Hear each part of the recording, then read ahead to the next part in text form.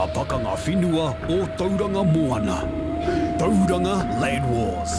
During that time when there was lots of pressure to sell land, Tawhiao eventually said no more selling land. As a matter of fact, no one should cross the river at Mangatawhiri. All the land from Mangatawhiri belongs to me. No one will be selling it. And as a matter of fact, if any British soldier or otherwise crosses the awa at Mangatawhiri, that will be a declaration of war. And so that was the situation leading up just prior to the New Zealand land war periods in the 1860s.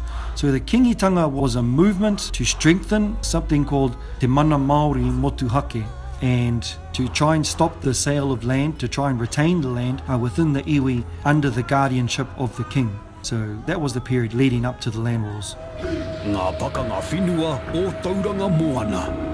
Tauranga Land Wars.